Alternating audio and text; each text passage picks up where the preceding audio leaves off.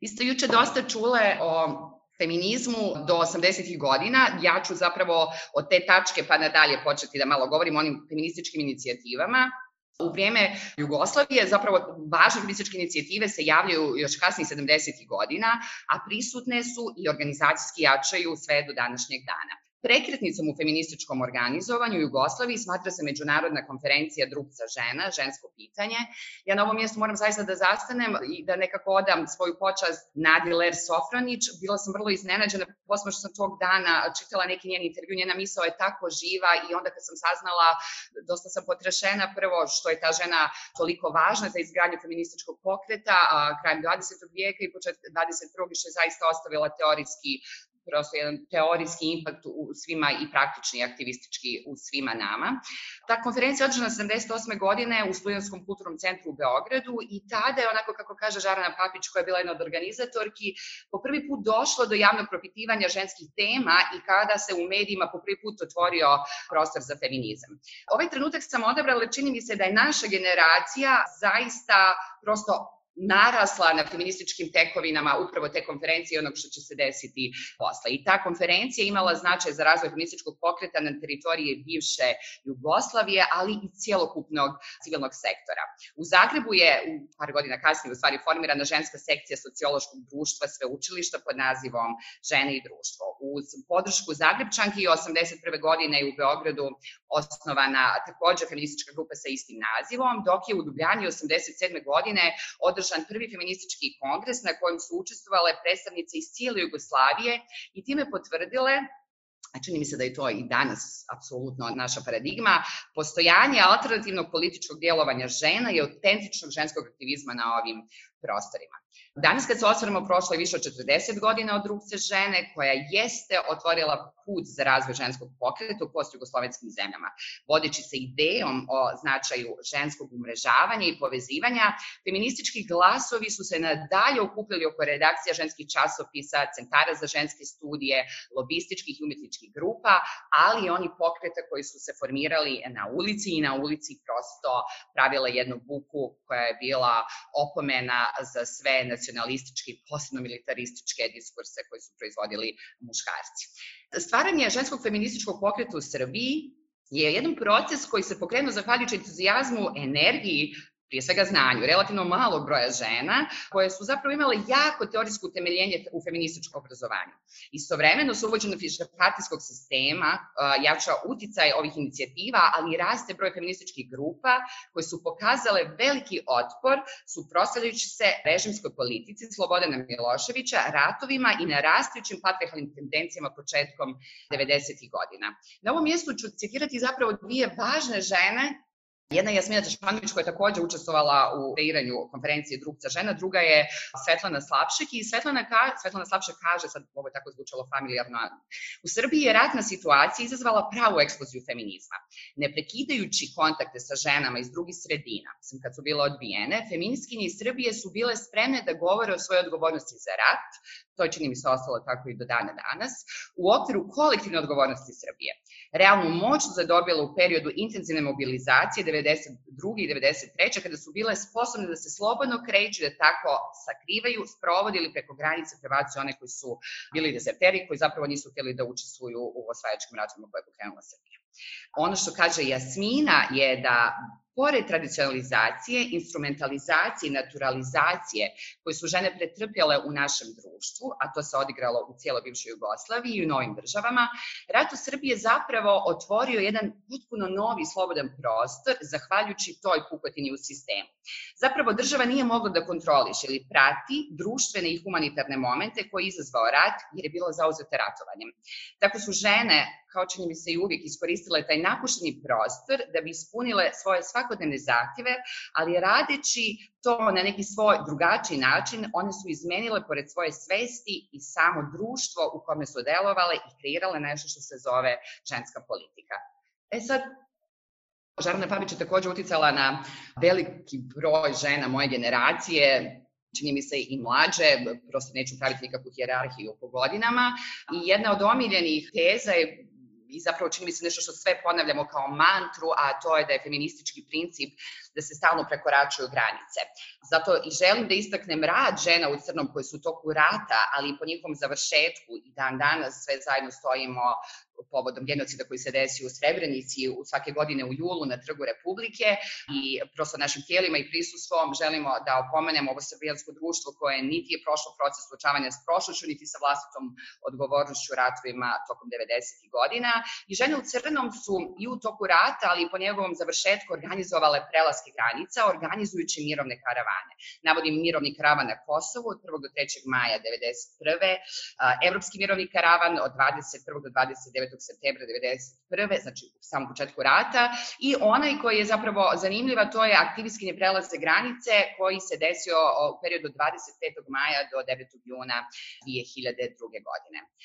U pokušaju normalizacije, demokratizacije jednog razornog društvenog sistema, govorimo o srbijanskom, ali i šire, ženske feminističke grupe su u vrijeme rata i tranzicije pokrenule niz akcija i inicijativa na alternativnoj političkoj sceni i odigrale jedno od važnijih, a ja ću reći, ako mogu, ključnu ulogu u razvoju civilnog društva i nekako tokom 90-ih zaista desila jedna eksplozija, jedno vrenje i rasadnik oko različitih ženskih inicijativa. Žene u crnom, Centar za ženske studije koji je promijenio živote generacije tako što je to jedno feminističko obrazovanje integrisao u naše političke živote.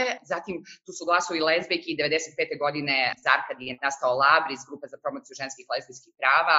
Zatim autonomni ženski centar koji je potpuno promijenio institucionalnu politiku tako što su uspjeli zapravo da neke od zakona na taj način transformišu da ubace po prvi put nasilje nad ženama kao kategoriju i da ne govorimo o nekom neutralnom problemu koji se dešava negdje drugo. I imali smo i te grupe koje su se bavile ekonomskim i političkim lobističkim aktivnostima kao što su Ažin i Glas razlike. No, bez obzira na tu aktivnu participaciju u zoni političkog, rezultati rada feminističkih grupa, kao i opozicionih političarki i svih žena u to vrijeme na liniji reformističke ideologije u javnom i medijskom prostoru, kontinuirano su činjeni nevidljivim. A to je, čini mi se, jedan problem koji imamo danas, ali o tome ćemo nešto kasnije. I to nam je pokazalo da tada, ali i sada na snazi, imamo tu dominantnu patrijarhalnu strategiju proizvodnje nevidljive žene. Šta i ko se izostavlja, ko se favorizuje, dekonstrukcija različitih nivoa uključenja i isključenja kao proizvodnja odnosa moći, jesu zapravo metodologija na kojoj možemo graditi sliku opresivnog sistema i ako to analiziramo od tih 90-ih do danas, u toj primjeni strategije isključivanja postoji kontinuitet u državnoj politici Srbije i u medijskoj.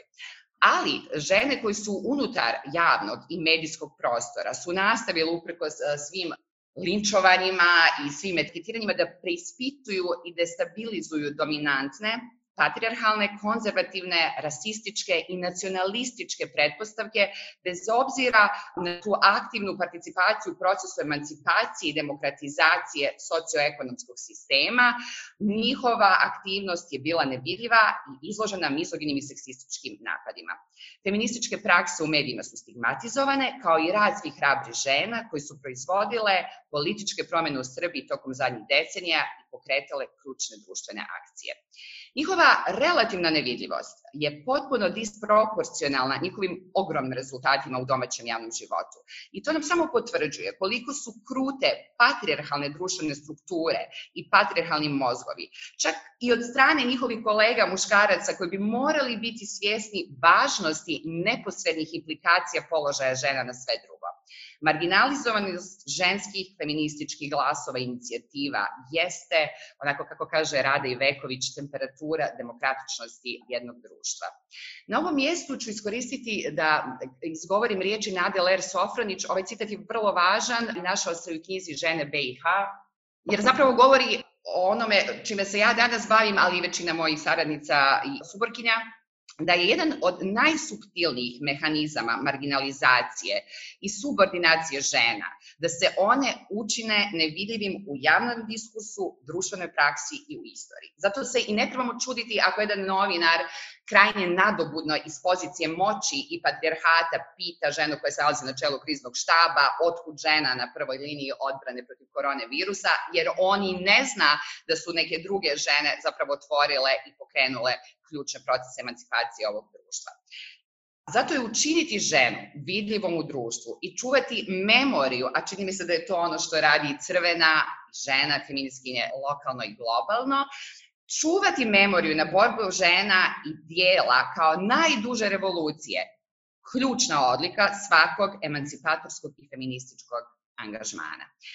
Kao mali lični prilog i doprinos toj memoriji, ja sam prije sad već 10 godina zajedno sa mojom prijateljicom i saradnicom Katarinom Lončarević, koja je teoretičarka i filozofkinja i radi na Fakultetu političkih nauka, dugo godina je bila i kreatorka programa u Centru za ženske studije, napravila jednu malu publikaciju koja se zvala Solidarnost i feministička politika i tu smo probale zapravo da na pitanje solidarnosti jednog pregleda feminističkih praksi napravimo jednu malu arhivu žena koje su gradile feministički pokret u Srbiji, tu su i Staša Zajović i Sonja Drljević, ali i nekih novih žena koje su u tom trenutku bile na ulici i pravile neke nove prostore slobode kao što su Zoe Gudović, Biljana Stanković-Lori i tu je sama bila i Lepa Mlađenović koja je govorila vrlo dirljivo o politikama solidarnosti sa svim ranjivim grupama.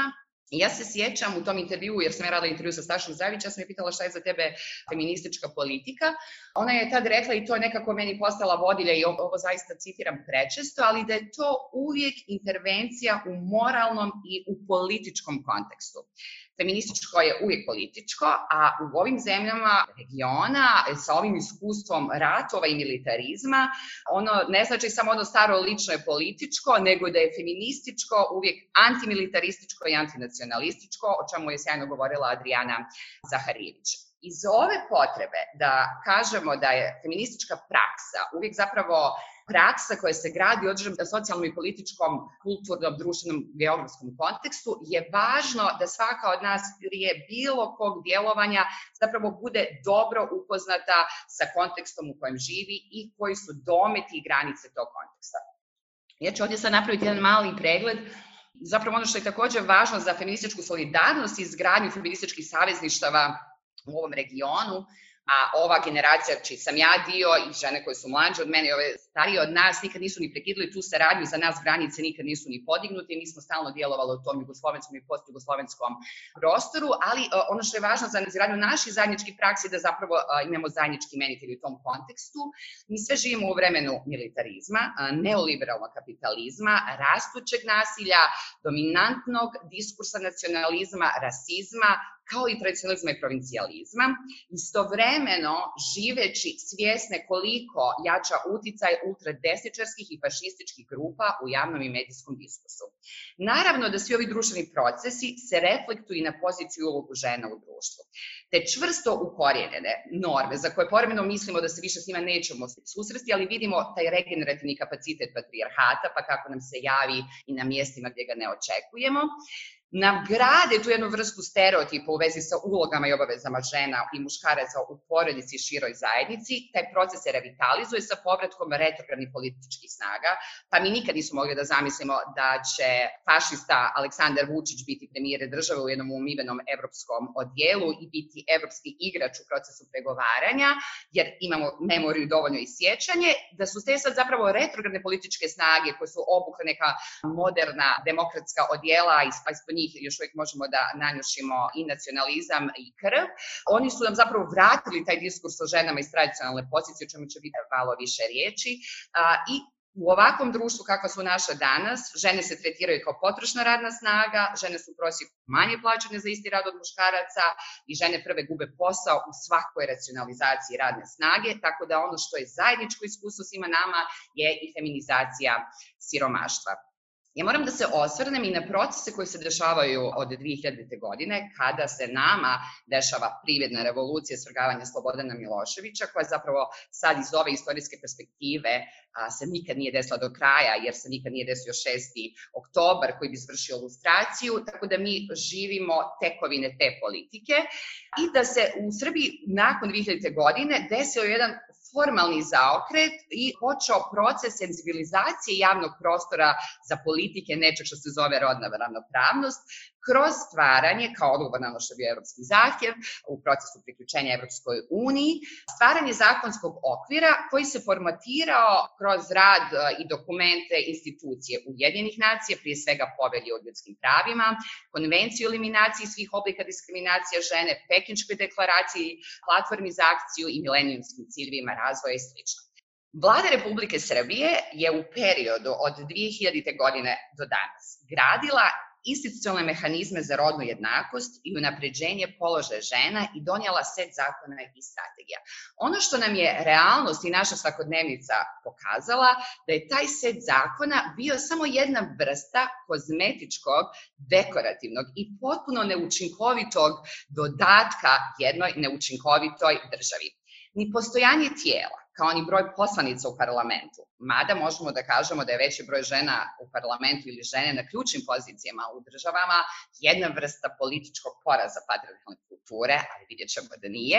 Srbija danas ima 94 poslanica u parlamentu i to je pozicionira među prvih 10 po brojnosti političarki u Evropskom parlamentu. Čak ni taj trenutak nije zaustavio gašenje u tom trenutku nezavisnog tijela Uprave za rodnu ravnopravnost od strane tadašnje srbijanske vlade na čelu sa Aleksandrom Vučićem, koji je sada na čelu države. Ovaj čin je potvrdio da pitanje rodne ravnopravnosti ni tada, ni sada nije bio prioritet. Ja ću vas podsjetiti na kampanju Aleksandra Vučića gdje on je sam rekao, a snimljen je tajno kamerom od nekog od sudionika, da on mora da zadovolji kvotu od 30%, da je to samo zbog pritiska Evropske unije, da njega ta ženska i feministička politika, uopšte broj žena, ne zanima. I taj čin nam je potvrdio da je pitanje rodne ravnopravnosti ili unapređenja položaja žena nikad ovoj vladi i ovoj državi nije bio prioritet, imajući u vidu prije svega tešku ekonomsku situaciju. I vlada je i tada, kao i sada, čini mi se u proteklih 20 godina, pokazala da ne zna ili ne razumije tešku poziciju žena na tržištu rada i značajno rušenje pozicije žena u društvu.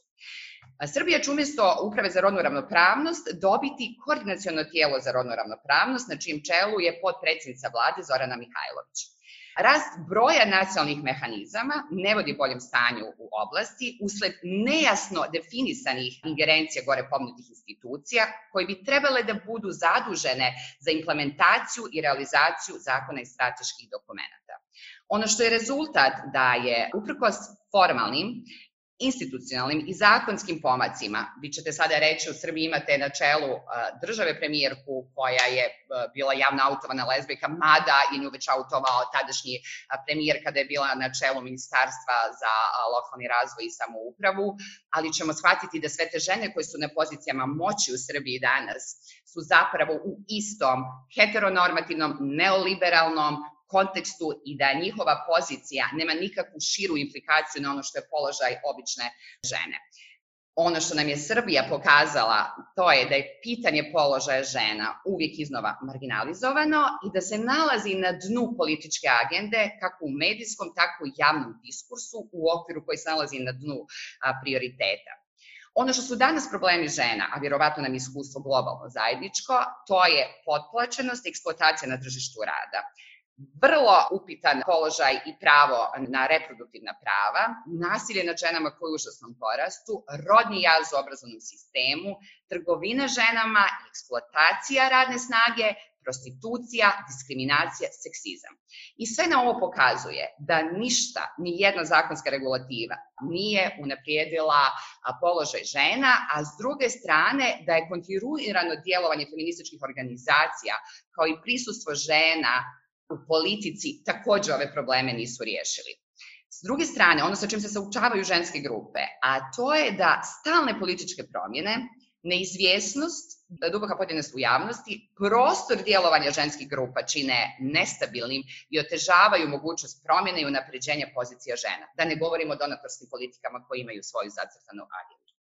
Ono što možemo reći sada da su ženske grupe imale značajnu ulogu u alternativnoj, intervenisale u državnoj politici, jer je posle 2000 godina postojao jedan institucionalni optimizam, pa su žene ulazile u razna tijela, bile iskorištene i samljevene i izbačene pošto je prosto bio zadovoljen formalni okvir koji je Evropska unija tražila. One jesu proizvodile uputstva za politiku rodne ravnopravnosti, koji nikad nisu bile primjenjene u zakonskoj politici, zagovarale su donošenje ili izmena zakona, ali danas u Srbiji u državnim i društvenim institucijama opstaje ta vladajuća matrica rodno segregirane participacije i reprezentacije. Ono što možemo kao feministkinje da zaključimo, šta je razlika između nas i institucija koje su pokušale da se prosto prodaju kao institucije koje imaju ideju o ženskoj ravnopravnosti, to je da feministička politika podrazumijeva zapravo konstantno ispitivanje stečenih i izgubljenih pozicija u svijest o kontinuitetu djelovanja. Djelovanje koje jeste stalno preispitivanje i promišljanje realnosti, ali i kritika svih etabliranih načina mišljenja, pa uključit ćemo i feministička mišljenja, jedno je od osnovnih postulata feminističke teorije politike. Svakako, to mora biti lekcija koju institucije moraju da savladaju dok integrišu dio feminističkih zahtjeva u svoje strukture i pretvaraju ih u državnu politiku, pri tome potpuno brišući ono što je feministički učinak i, kao što sam rekla na početku, izigravajući pionire u proizvodnji politika rodne ravnopravnosti. Danas, sa ove distance, mi možemo govoriti samo o nedovoljno brzim promjenama koje se tiču pozicije žena ili gubljenju stečenih privilegija. Javna diskvalifikacija žena se upravo sprovodi kroz osporavanje prava na vlastito tijelo i izbor, a tu dolazimo do jednog od ključnih problema s kojima se suočavamo danas u regionu i dalje. I to osporavanje prava na vlastito tijelo i izbor jeste paradigma konzervativnog, nacionalističkog djelovanja, ali i vrednostna matrica koju koriste desnice i desničarske partije, i to je zapravo iskustvo koje je različito u ovom trenutku različitim društvenim sistemima.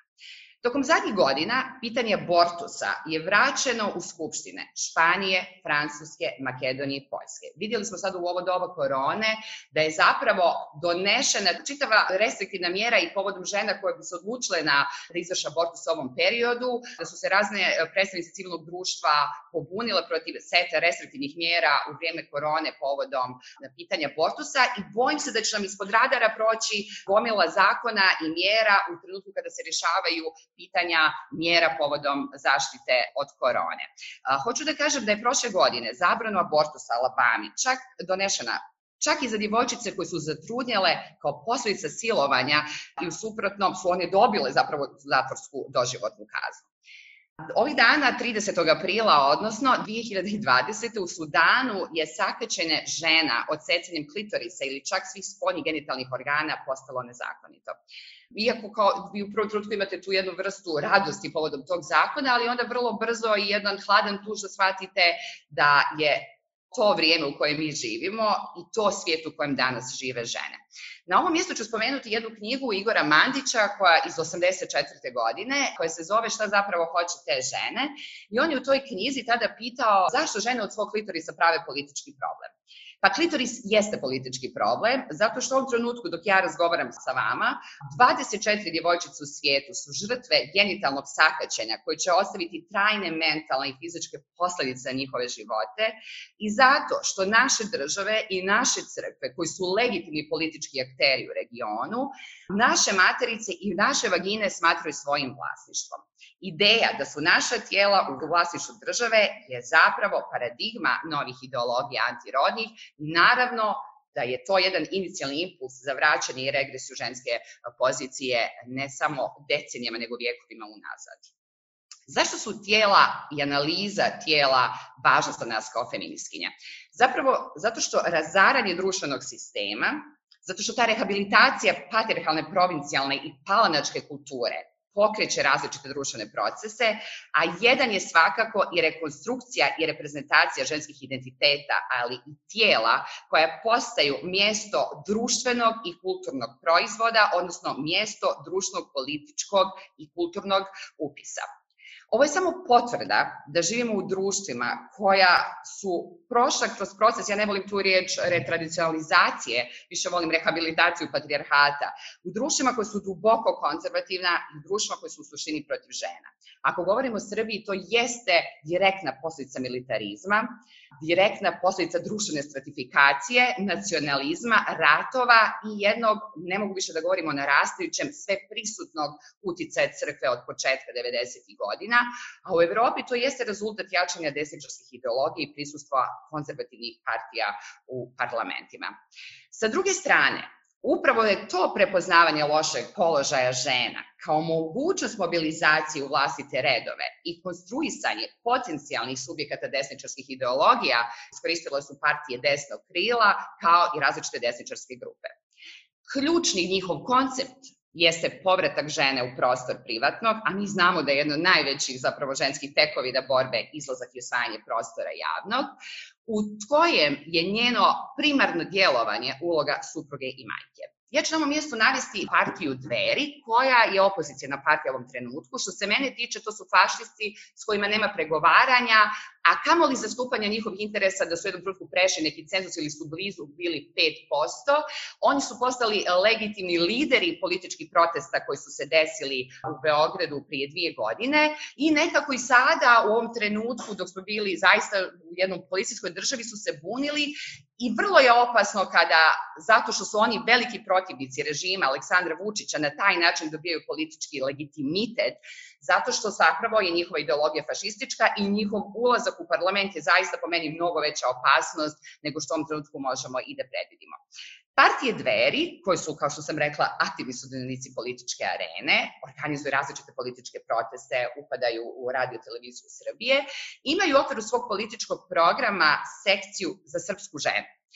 Kad vi analizirate političke programe partija u Srbiji, znači vrlo malo imate prostora posvećeno, oni su dali ogroman prostor, ali samo za jednu ženu, čime isključuju sve građanke Srbije koje nisu iste nacionalnosti, izlažući na taj način sve druge koje misle, drugačije djeluju ili su iz drugačijeg konteksta svakoj vrsti opresije. Tu sličnu konstrukciju ženskog identiteta promoviše i Srpska pravoslavna crkva, koja je, kao što sam već navela, legitimni politički subjekat u Srbiji. Srpska pravoslavna crkva, osim što ima sramnu istoriju u smislu davanja podrške škorpionima da djeluju u Bosni i Hercegovini, posebno u Srebrenici, pri izvršenju genocida u Srebrenici, je uspjela znači o njenoj moći, 2006. da zaustavi donošenje antidiskriminacionog zakona u parlamentu Srbije, a kada smo donosili Ustav, 48 sati je trajalo glasanje, mali odziv građana je trajao dok se nije pojavio direktno patrijarh Pavle i na taj način mobilisao građanstvo da izađe.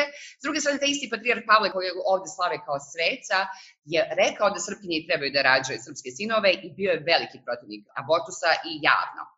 Agresivni istupi Srpske pravoslavne crkve i sinoda kroz kontinuiranu promociju povećanja nataliteta postavljaju stalno pitanje ponovne zabrane abortusa, odnosno uskraćivanja osnovnog ženskog prava, a to je reproduktivno pravo i to jeste temelj nacionalističkog projekta u kojem država i crkva imaju vlasništvo i prisvajaju ženska tijela kao vlastite teritorije.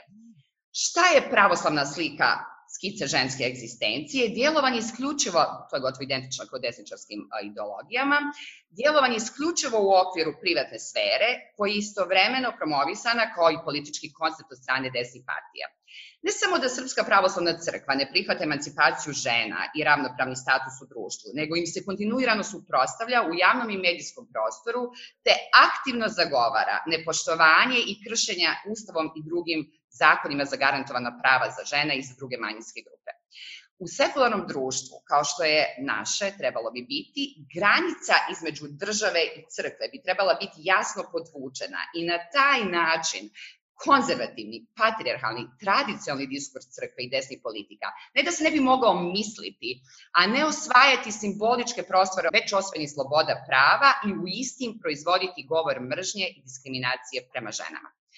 Na ovom mjestu ću dodati jedan mali intermezzo u zaključnim zapažanjima Komiteta Ujedinjenih nacija za eliminaciju diskriminacije žena za državu Srbiju 2019. godine.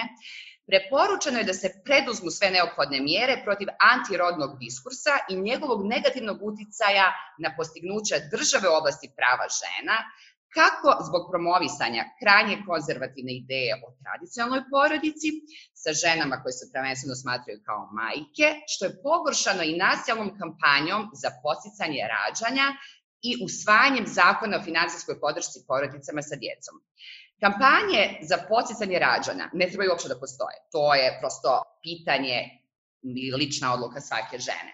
Naravno da ne samo da bi država imala zakonsko pravo da ženama, ako već hoće da rađaju, omogući čitav set servisa koji bi mogli da je pomognu u toj ulozi, a ne da je motivišu gradeći kampanje koje su imale skandalozne nazive. Jedna je Dosta reči nek zakmeči, gdje vam zapravo govori o potrebi države da utiša žensku buku i ženske glasove i da zapravo žena treba da bude samo jedna reproduktivna mašina, jedna fizička materica u kojoj će rađati nove generacije muškaraca, budućih ratnika, a s druge strane imamo drugu kampanju koja se zvala Rađaj, ne odgađaj. Taj medijski narativ je nastao unutar jednog socijalnog poretka koji je mapiran ekonomskim i političkim odnosima i u Srbiji je to zapravo u ovom trenutku jedna neoliberalna, patrijarhalna i heteronormativna dominacija, čime je u startu osporena bilo kakva mogućnost, bilo kakve emancipatorske i osnažujuće politike, ne samo za žene, nego i za sve marginalizovane grupe. Žene se u društvima kao što su naša, mislim da je sad ovo već regionalno iskustvo, ako analiziramo posebno Hrvatsku sa hodom za život, sa vukovarskim dolaskom kraljevne, molitvama ispred bolnica i ginekoloških ambulanti, imamo društvo u kojima se žene prvenstveno gledaju kao majke i na taj način se konstruiše normativna ženskost. Ona se konstruiše istovremeno i kroz pronatalitetne politike, o kojima sam govorila malo prije, i argumentacijom za te politike. Mi sve vrijeme insistiramo, ali ko je taj koji insistira i donosi tu vrstu državne politike i društvenog konsenzusa, o ženama koje će jačati reproduktivni kapacitet i na taj način učvrstiti potencije nacionalnog identiteta, jer to je zapravo priča koja stoji iza svega. Taj potencijal ženama daje samo legitimitet instrumenta za obnovu zajednice, jer svedena na tijelo, ona jeste simbol produžetka vrste i na taj način danas se žena pozicionira u njenoj vaginalnoj zoni, ne zbog zadovoljstva, nego kao aktivna, kao proces u kojoj se oduzima mogućnost učesnice u socijalnoj areni koja djeluje i ima relativno mišljenje o političkim, kulturnim i ekonomskim kretanjima. Ova pozicija, opet se onda vraćamo ono što je rekla Nada Ler-Sofrović, koliko moramo čuvati vidljivost tih ženskih glasova, jer ta pozicija ženske neprisutnosti u javnoj sferi jeste pokazatelj, kao što je rekla Žarane Papić, snažne srpske patrijarhalne kulture i politike, da se o ženama čak javno i ne govori, osim u prirodnom kontekstu nacije. Paradoksalno je da se zapravo, dok s jedne strane imamo hiperseksualizaciju ženskog tijela, slavljenje ženske seksualnosti, novine koje prodaju samo hiperseksualizovana ženska gola tijela, s druge strane teče paralelno proces u kojem se osporava pravo na to isto vlastito tijelo i izbor. I to jeste, kao što sam već navela više puta, paradigma konzervativnog nacionalističkog djelovanja koje koristi i Srpska pravoslavna crkva i sve ostale crkvene organizacije i institucije, kao i desničarske politike koje postoje dominantne u našim društvima. Šta se još dešava paralelno dok smo još u našim kontekstima? Da zapravo raste broj žena koje se nalaze na desnici. To se desilo zato što radikalno desni pokreti i ekstremistički, rasni, vjerski ili nacionalistički koriste žene, najčešće u svrhu stavljanja jedne vrste ljudskog lica svojim pokretima, da izgleda kao da i taj pokret ima humanu stranu i neku žensku agendu. To je potvrdilo istraživanje o ženama u Ku Klux Klanu i u fašističkoj Italiji. Međutim, to nije nužno i takva interpretacija zapravo krije jednu zamku, a to je da su žene izmanipulisane i da koriste se samo kao privesci. Neki od žena koje se nalaze na čelu desničarskih partija imaju vrlo jasnu agendu i vrlo su autonomne i svjesne su toga šta rade.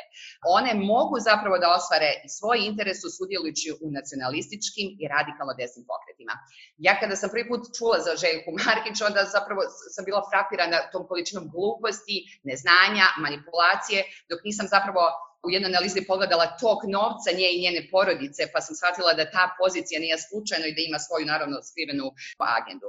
Ta pojava žena kao aktivnih akterki desnih politika koja raste širom svijeta zagovara retradicionalizaciju ženskih uloga, promoviše povratak rodne opresije i uspostavljanje muške nadmoći, ne bivajući vrlo često svjesna da pozicije sa koji govore i mogućnost prisustva i javnog glasa u javnoj sferi, obrazovanje, politička participacija, jesu zapravo prava koji su im obezbeđena kontinuiranom feminističkom borbom.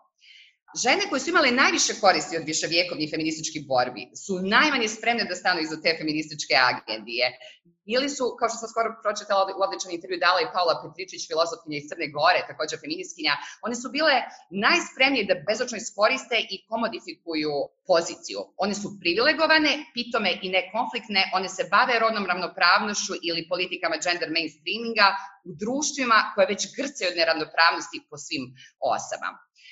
Novi pristup desnice, pa i one ekstremnijeg predznaka, podrazumijeva koptiranje žene u njihove redove i čak za neke stranke koje su prešle kulturne okvire mainstream desnice.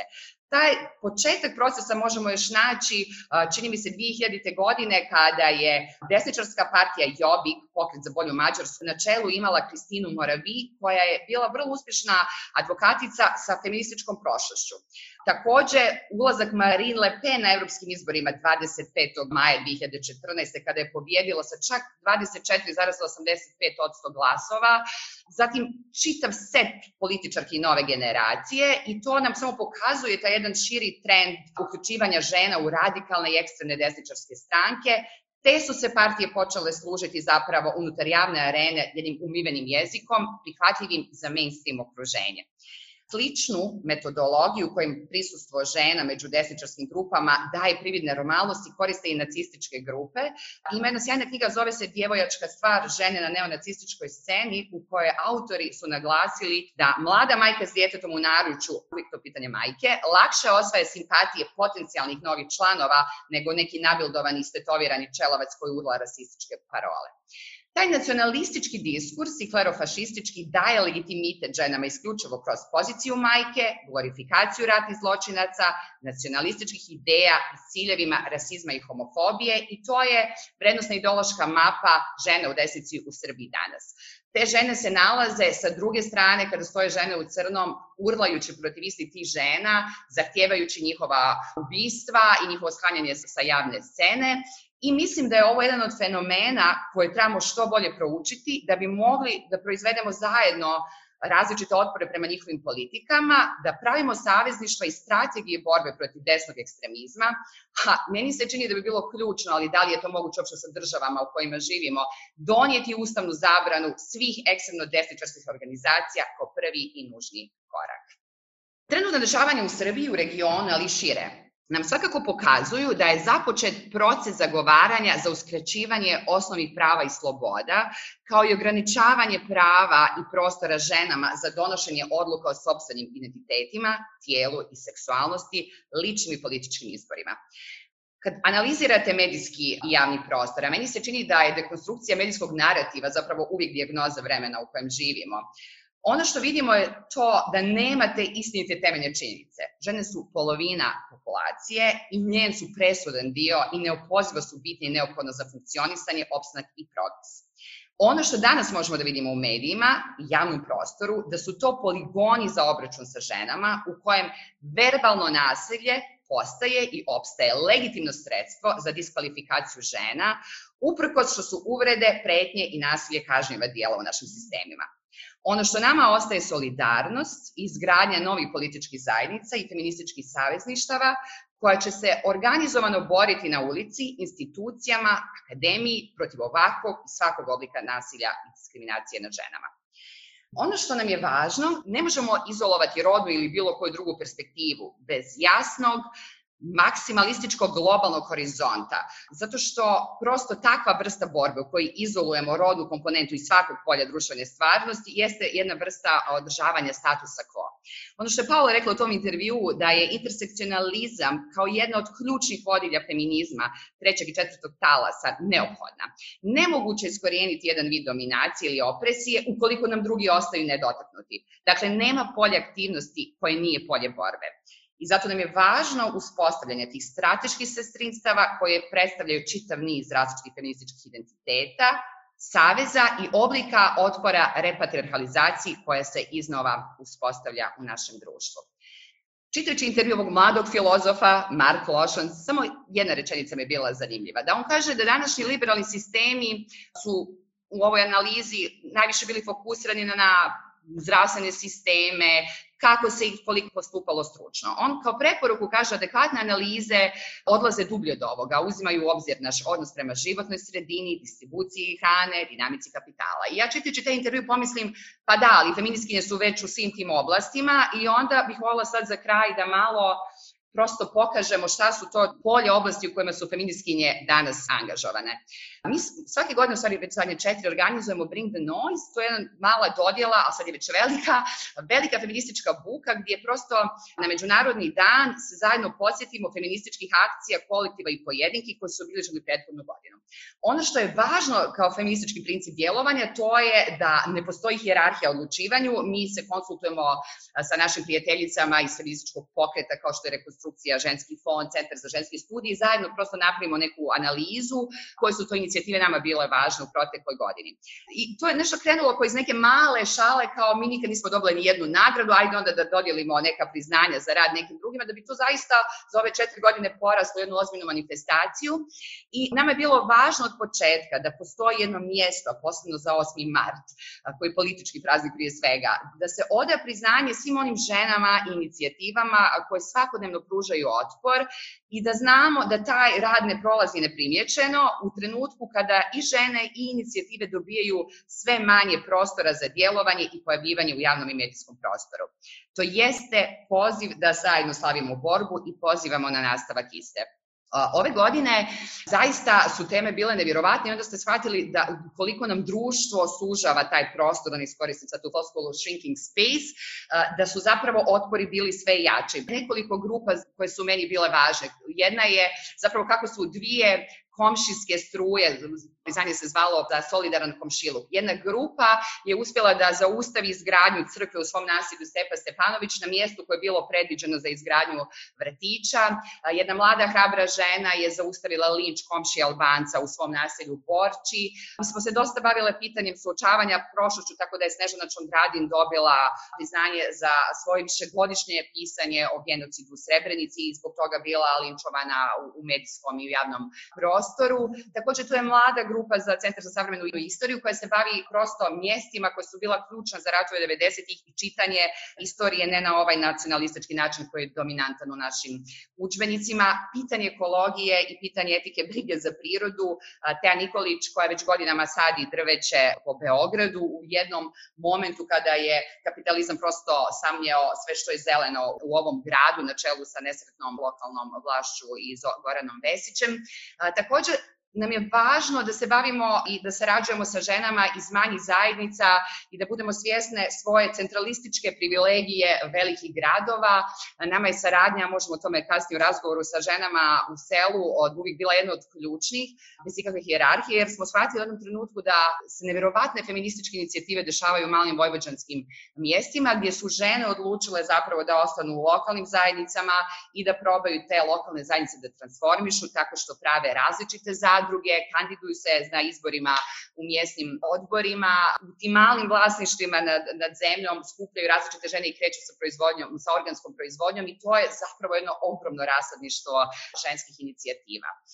I hoću da vam kažem da je važno da stalno čujemo jedna drugu, da je važno da smo stalno u fizičkom kretanju, mada nam je to u ovom trenutku bilo nemoguće, i da znamo da negdje u različitim dijelovima postoje žene koje rade fantastične stvari uprkos svim sistemskim, kontekstualnim, normiranim zamkama društvenih normi i da nekako zajedno probamo da te glasove učinimo vidljivim. To je nekako i rad organizacije u kojoj ja djelujem već dugi niz godina, koja je BFM, koja je tako nastao kao jedna mala priča o politikama prijateljstva.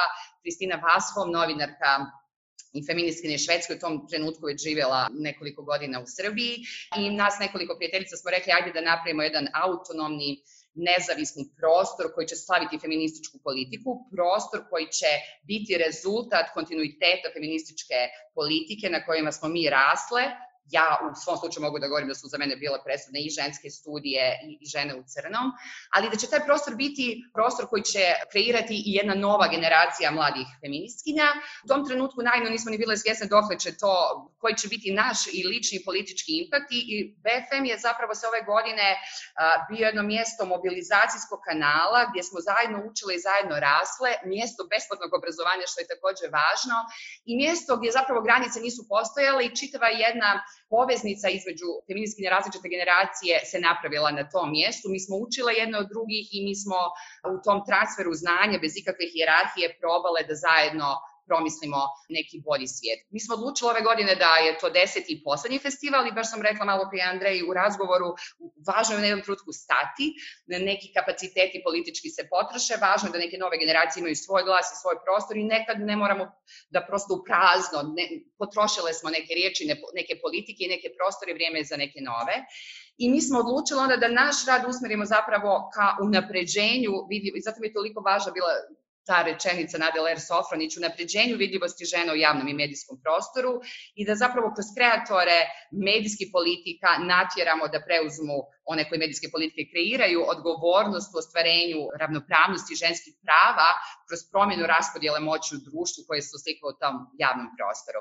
Zato smo i razvijali te medijske programe koje analiziraju načine na koje su žene uključene i isključene u online i offline okruženja, na njihove identitetske reprezentacijske prakse i diskurse kojima mediji pribjegavaju kada o ženama pišu, da stalno upozoravamo i kritikujemo i da zapravo ono što je možda važnije proizvodimo vlastite sadržaje i da nekako memorišemo žensku sadašnjost. Tako da smo napravili jedan mali, inovativni, inspirisan jednom švedskom inicijativom Ekvalisterski komunikacijski kanal gdje smo zajedno sa našim pratiteljkama i pratiteljima na društvenim mrežama formirali liste. A kad govorimo ovo zajedno, vrlo je važan taj participativni moment, da ne postoji sad jedan centar ili da smo mi tek odlučimo ko su žene stručnjakinje ili žene aktivne u različitim oblastima, i da zapravo naš taj mali biro jednakost koji ima sad već oko 500 žena dostavimo različitim urednicima koji više ne mogu da koriste argument da nema žena koje su stručnjakinje u različitim oblastima i da žene stalno guraju